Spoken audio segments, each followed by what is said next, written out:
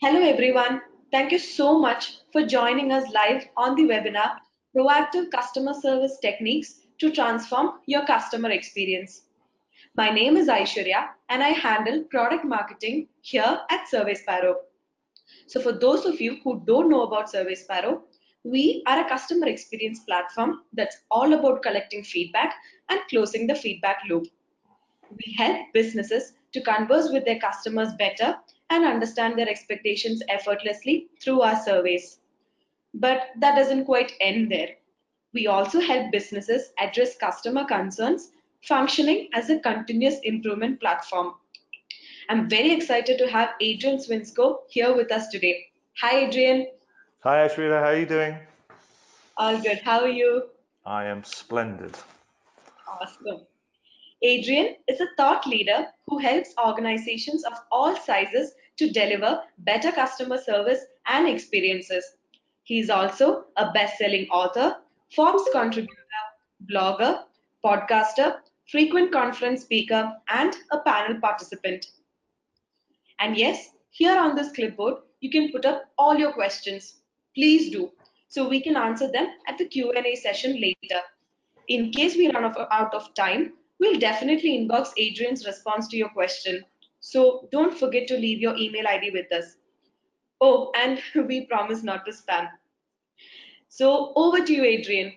First of all, I wanted to say thank you to everybody at Service Sparrow, and particularly yourself, Ashwita, for being here today, and you're also your colleague, Jose, who can help set this up.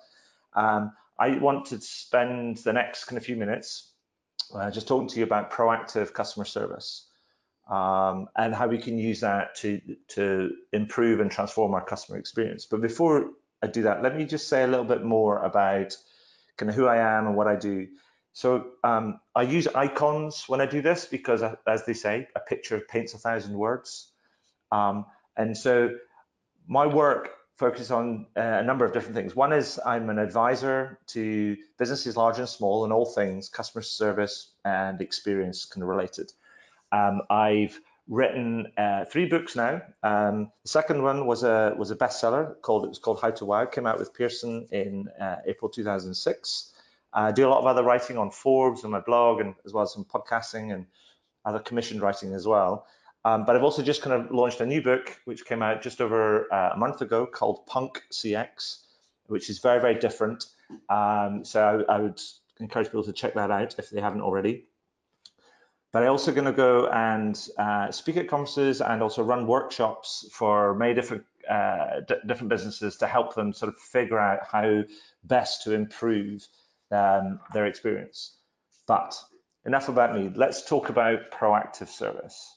But first of all, before we do that, let's actually talk about the opportunity it presents. Because actually proactive service, our proactive experience isn't a new thing. It's been around for a long time. Probably there's been talk about it for probably something like 10 or 15 years.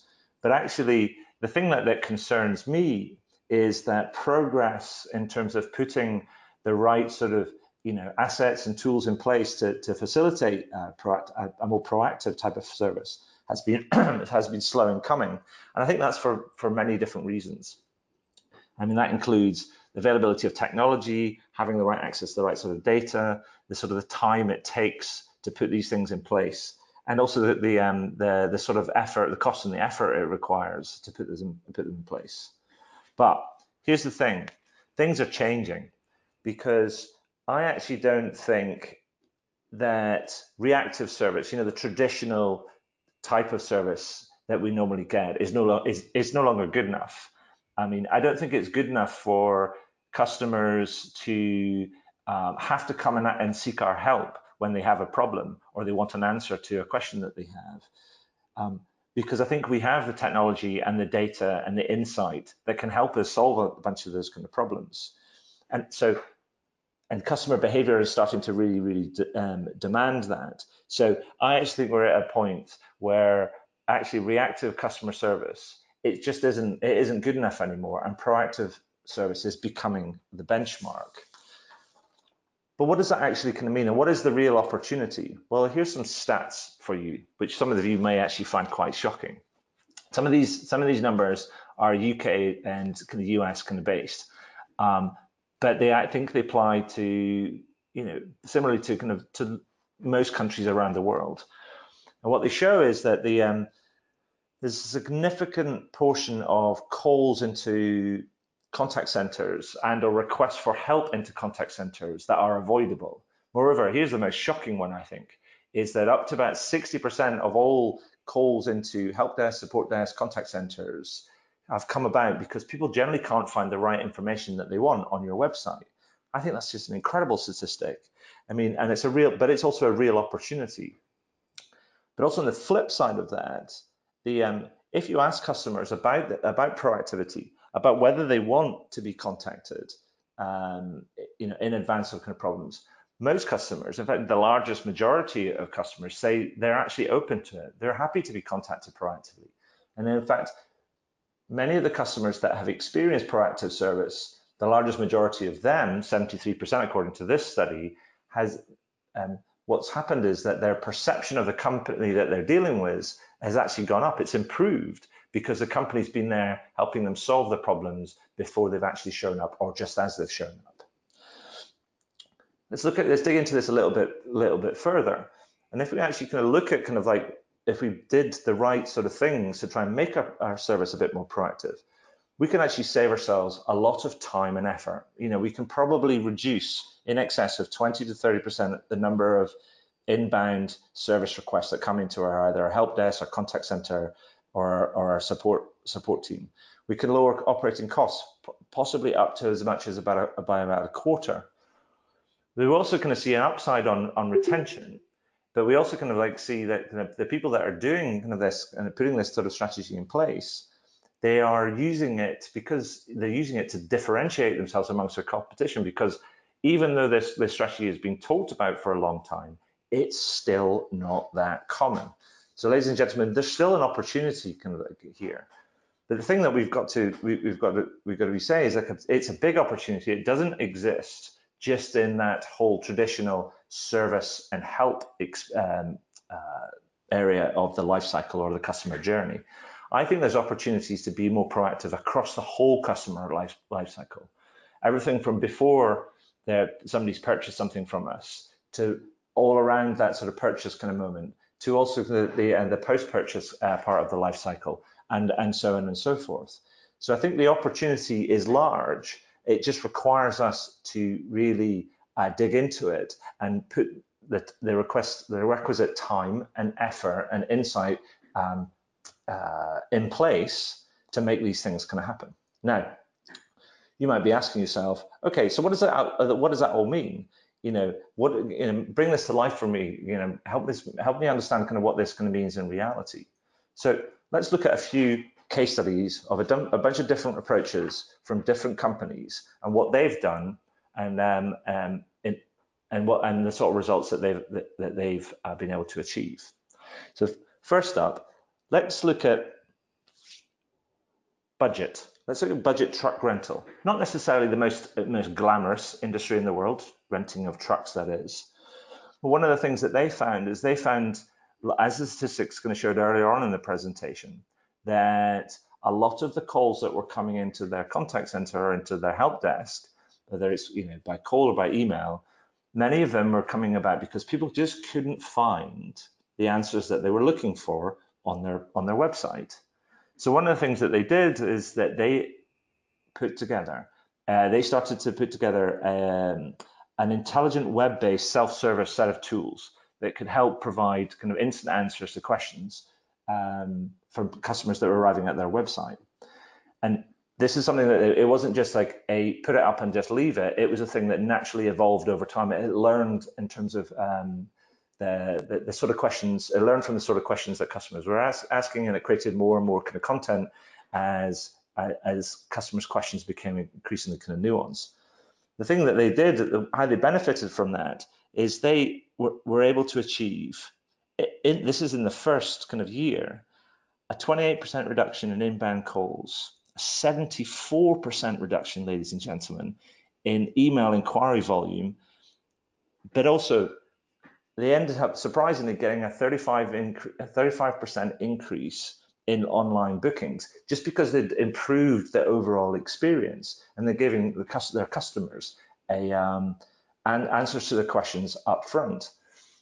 This also allowed them to save nearly $1 million worth of allowed them to make savings of nearly about $1 million over the course of the first 7 months of the operations. Now, I don't care who you are, but they're pretty significant results. If you take another example, here's Copa Airlines. They actually use the same sort of approach and the same sort of technology. They were able to achieve a 40% reduction in call and chat volume, which was what actually can happen there. What allowed them to do is it allowed their agents then to focus away from some of the more repetitive and mundane and quite boring, if you like, kind of tasks, to focus on more of the higher value, more complex questions that the customers had, which allowed them to solve the kind of the more pressing kind of problems and also kind of build the relationships they have with kind of customers. So that was all the kind of there's a couple of examples around a sort of a self-service type of thing. Now let's look at an example which is all to do with how can we use proactive service to help us improve operations. Now, here's an example from Virgin Media, who are effectively a cable or an internet service provider in the UK. Now, there's a rule of thumb in some of these service operations that any industry that operates on that has appointments at the heart of its operations, there's a rule of thumb that says 10% of all appointments will fail. And what that does is that presents pretty much a sunk cost to the business. It's an expense that they have to bear. Now, Virgin wasn't really happy about this because this proved to be really quite expensive. An engineer shows up for an appointment to install, an internet kind of line or to replace a router or so on and so forth. So what they looked into it and looked into the idea of why do these appointments fail? And to their surprise, they found out it wasn't to do with their engineers and their planning and their operations. They found that more often than not, these appointments can fail because customers forget. We're all human beings. We can be forgetful from time to time. So one of the things that they did is they put together a system, which was, in this case, I believe it was like an SMS-based system. Well, what they did is they set up a series of alerts, which they sent to customers to say, just reconfirming the appointment that you have with the Virgin Media engineer tomorrow. He's coming around at X or Y kind of time. Can you confirm that that's still okay with you? They reply yes or no. If no, then they get an opportunity to reschedule. And then then Virgin Media, in the run up to the appointment, they proactively notified the customer around whether the engineer was on time or they were running a bit late, just to make sure that customer was always updated as to the status of the engineer. Here's the thing that kind of happened. They achieved a dramatic reduction in the amount of failed appointments. They also kind of made in excess of, in doing so, they were able to save themselves in excess of about $6 million per year in terms of utilization and engineer kind of costs. And on the back of that, they were also able to improve their overall customer satisfaction and achieve higher NPS scores, just because they were proactively communicating with their customers to make sure that the appointment stuck and to minimize kind of failure. So that's a really interesting kind of way of looking at things from an operational perspective, particularly around appointments. Now, if we look at another one, this one concerns kind of billing. Now, this one, and particularly this concerns billing to do with AT&T, a very, very large telco in the US. And what they actually experienced was that they experienced this idea that when customers got to the end of their phone contract or they either renewed the contract or took out a new contract, when they got their initial bill, they might have thought, oh, I'm going to sign up for the $20 a month or $30 a month billing plan. Now, but when the bill came, there was all sorts of other little additions on there, which meant that the customers used to get their paper bills and then look at them and just go, well, there was all sorts of confusion. And then they can turn around and say, well, that's not necessarily what I signed up for. And what AT&T experienced is what they call bill shock, where at the point of billing, when the customers received their bills, there would be this huge, massive spike in the amount of calls into the contact center. Now, AT&T looked at this and thought, well, it'd be really hard for us to change all our billing presentations. So why don't we do something where we can actually explain to customers exactly what's going on with their bill? This is what they did, is they teamed up with this company called Sunday Sky. And what Sunday Sky do is they put together, they have this smart video technology. What they do is they put together real-time videos that explain the bill to customers. So actually, when the customer's bill comes out, what AT&T do, even though the customer may have got a paper bill, they also send them an email with a link to a video that explains their bill, and it explains it in real time. It gets compiled in real time using their actual data. So they can show them actually a picture of their bill, saying, this is what you signed up for. These are all the extras. This is kind of what it means. If you've got any other kind of questions, then please feel free to call us. In doing that, which is very clever, using very clever technology, they were able to dramatically reduce the calls that were coming into the contact center at the end of those kind of billing cycles, to then almost eliminate this bill shock. But they were also able to, by doing so, they were also able to help their customers were more inclined to take on some of their extra value-add services, like signing up for paperless billing and so on and so forth. And as a result of that, we're able to dramatically improve their NPS. So that's kind of another example that's concerning kind of billing. Now, if we look at something which is, say, around an emergency situation. Now, this example is from Anglian Water, which is a UK water company. Well, what they've done is they have a network of a water pipeline network that spans a large part of the UK. Now they have 80% of their customers are signed up. They have 80%. They have the mobile numbers of 80% of the customers. And what they do is, whenever there's a problem with the water network, say that something's getting fixed or a pipe has burst and so on and so forth, they're able to proactively inform the customers that there's a problem with the water, so giving them forewarning to maybe to fill the kettle or to run a bath or fill a pot, so they have water while the thing's getting fixed. In doing so, that's allowed them to save hundreds of £1,000s in call center costs every year, but it's also improved the overall experience, and also which is evidenced by the significant improvements they're making in the customer satisfaction and their NPS kind of scores, but also the positive feedback that they're also kind of receiving. So let's take one final example just to show you the range of all these kind of different the different possibilities. Here's another example from a company called BetterCloud. Now, you might not have heard of them, but they are one of the latest unicorn tech companies. And what they do is they provide insights, automated management, and intelligent data security for cloud office-based platforms. They sit in the background and just chug away to make sure that all these kind of cloud SaaS-based kind of products kind of work as efficiently, as effectively as they can. But one of the things that they've done is, like, from day one, they've always tried to do service a bit better than everybody else. And here's a couple of examples of what they do and how they've got proactive service kind of almost dialed in, hardwired into their DNA.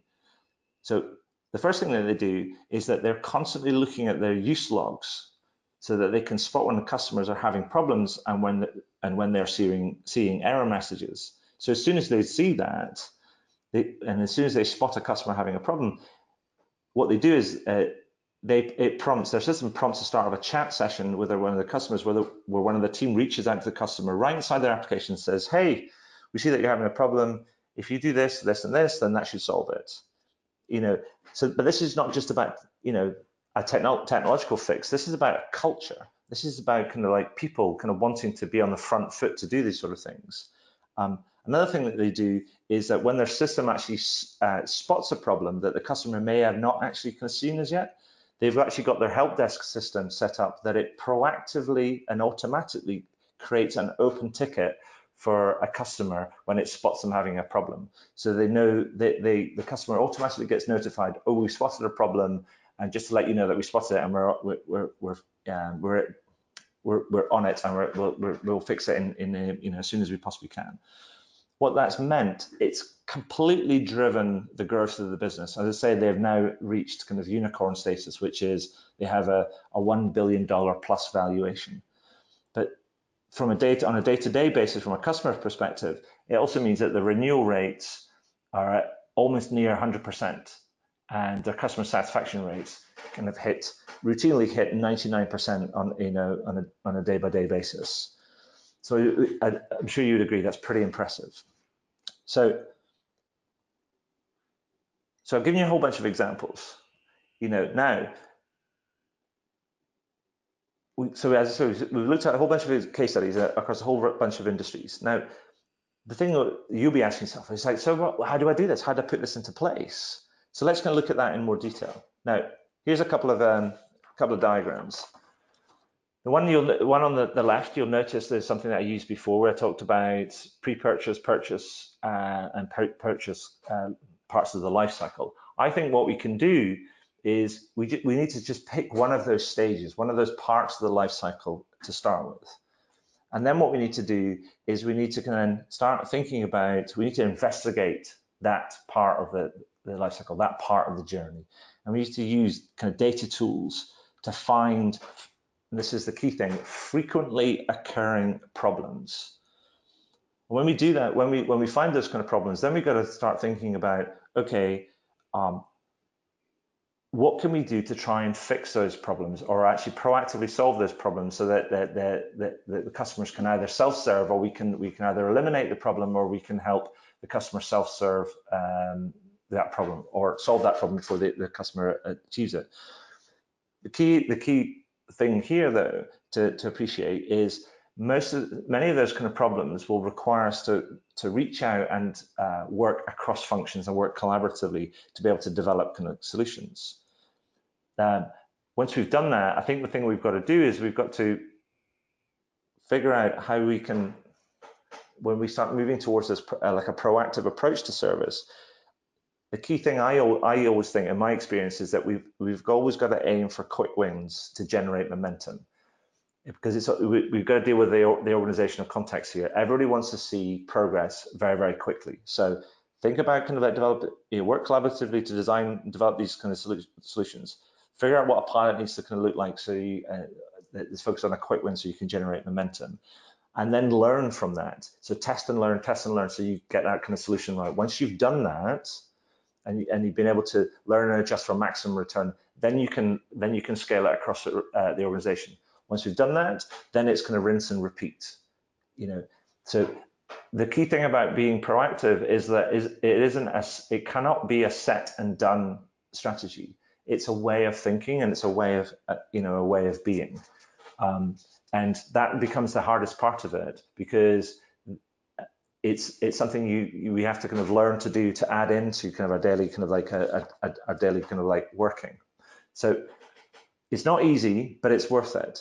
So here's some things that I want to leave you with, is the idea that proactivity has been around for some time. The idea of being proactive has been around for some time, but it's been held back by the fact that maybe the technology hasn't been there to enable it. We haven't had access to the right sort of kind of data, or the fact that it's just hard to do. But here's the thing: proactivity, if you get it right, it will improve costs, sales, engagement, and satisfaction. Here's the thing also: your customers want it, and opportunities exist across the whole customer journey, across the whole life cycle. Moreover, please don't ignore the little things, because lots of little proactive kind of changes, they add up. They can add up to much bigger things. So it's actually, even if the quick win that you start with is a small thing, start there and just keep going, because all the little things, they add up in the end. Don't forget that you have to work. You're going to have to work kind of cross-functionally and collaborate to get this kind of done.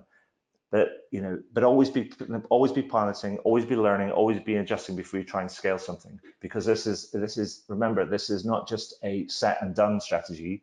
This is learning how to add another habit into your daily ways of working. So that's all from me kind of right now. Over to Survey Sparrow and/or yourselves for any questions. That was indeed a terrific session, Adrian. I'm sure our participants learned a lot from you today. There are no second thoughts about being proactive with your customers to give them a memorable experience altogether. So now let's move on to the Q&A session. The first question is from Hannah. What are the best case practices in handling customer feedback? So I think that's a really good question. But here's the thing I would say about that is that first of all, if you're not asking your customers for feedback, then please start. But please respect your customers' time and effort when you're doing that. So keep your surveys and your questions kind of relevant and short. But the thing that I would also say, which is the biggest Achilles heel, which I know that Survey Sparrow you guys are trying to help with, is that most people don't tell that, even after they've asked their customers for feedback, most people don't tell their customers what they're doing with their feedback. They don't share it around their organization. They don't sort of consider it. They don't action it, and they don't necessarily put things in place. And they don't report back to the customers. And I actually kind of think that that's a massive Achilles heel when it comes to asking for customer feedback. Because if you think about it from a very human perspective, if you had a friend or a relative that was always asking for feedback or always asking for your opinion, but then you ended up never telling them what you did with it, or how it affected their life or how it improved their life, then beyond a certain point, you'd probably stop giving feedback. So the key thing for me is, if you're ever going to ask for feedback, make sure you close the loop. That's absolutely essential. All right, Adrian. The next one's from Mac. He asks, how do you really prepare customers for success using our SaaS product, pre and post implementation? So I think with any product really, or any service, and if you're thinking about customer success, then I think the clue is in the term is you've got to ask your customers what success looks like. Let them determine what it looks like, or educate them kind of what other people have done to be successful. I guess the key thing here is that it's an exercise in empathy. It's in conversation.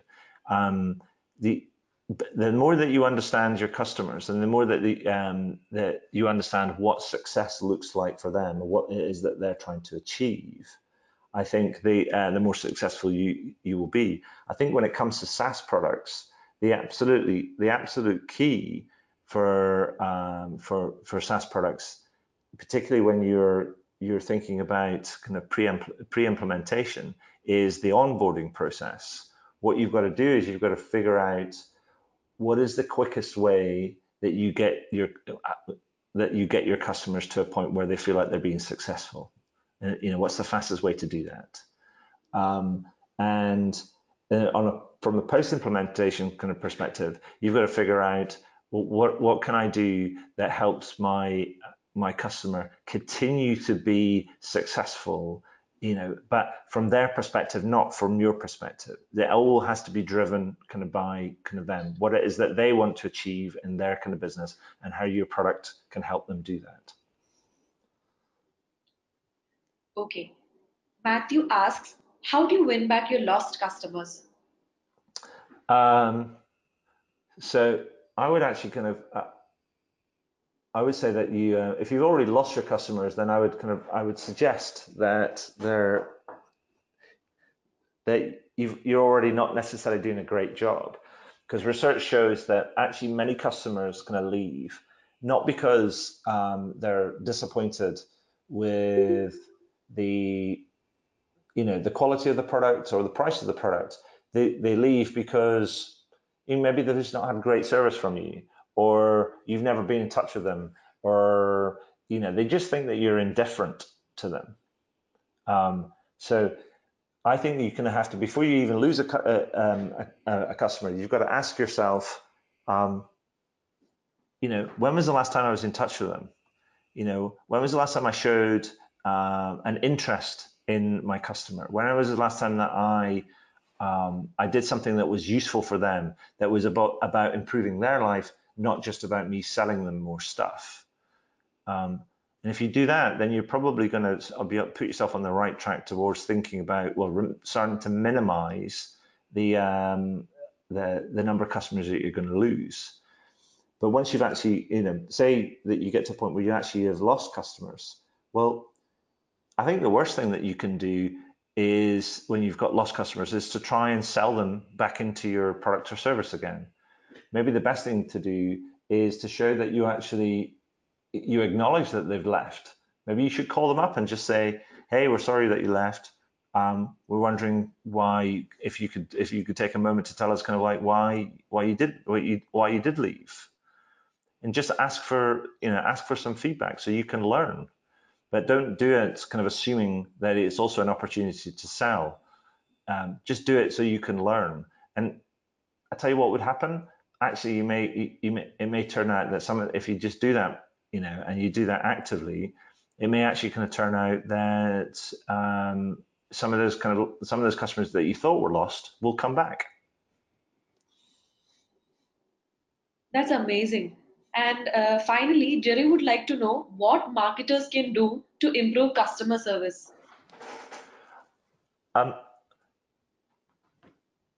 Well, I actually think it's an interesting question, and I actually think that there's two things. I'll tell you a story. I'll tell you a little bit of a story.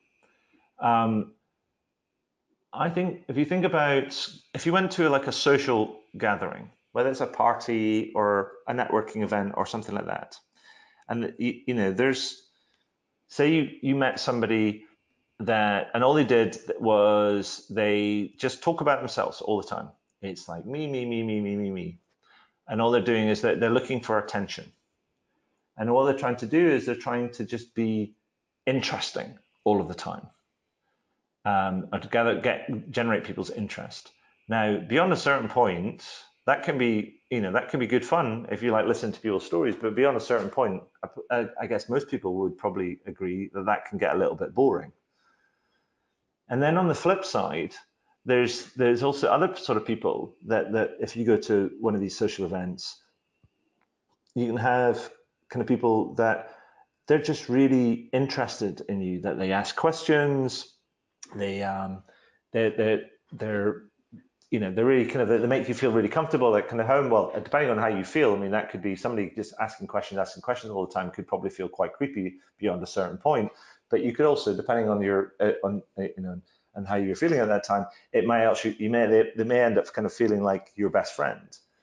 And I tell that story because I think that for marketers should think about customer service from a perspective of that interesting and interested. I think most marketing falls into a trap that it just tries to be interesting all the time. It's always trying to grab people's attention. But beyond a certain point, that can get boring and we ignore it. But actually, I think we need to kind of ask ourselves, how much of our marketing is being interested in our customers? How much of it is actually listening to them? How much of it is actually solving their problems? How much of it is being useful and valuable rather than just kind of being all fancy, kind of look at me over here type of things? And I think if we did an audit of our marketing around how much of it was interesting and how much was interested I would guess that most of the marketing that gets done is probably 80% trying to be interesting and only about 20% to be interested and useful and valuable. If we try to get a better balance in that, in that interesting versus interested, I actually think that would have a direct impact on the service that our customers would get, because what we'd end up doing is we'd end up creating kind of more stuff that was most interesting and useful for our customers, and that in turn would help improve the overall service and experience that our customers got. Very true. Thank you so much, Adrian. And I think with that, we can wrap up the webinar. If you happen to miss anything, no worries. Do check out surveysparrow.com/webinars, where we'll be publishing the recording shortly. Once again, thank you so much, Adrian, for your time and insights. It's my pleasure. Thank you so much. Thank you, everyone. We look forward to seeing you soon during our next webinar. Have a wonderful day ahead.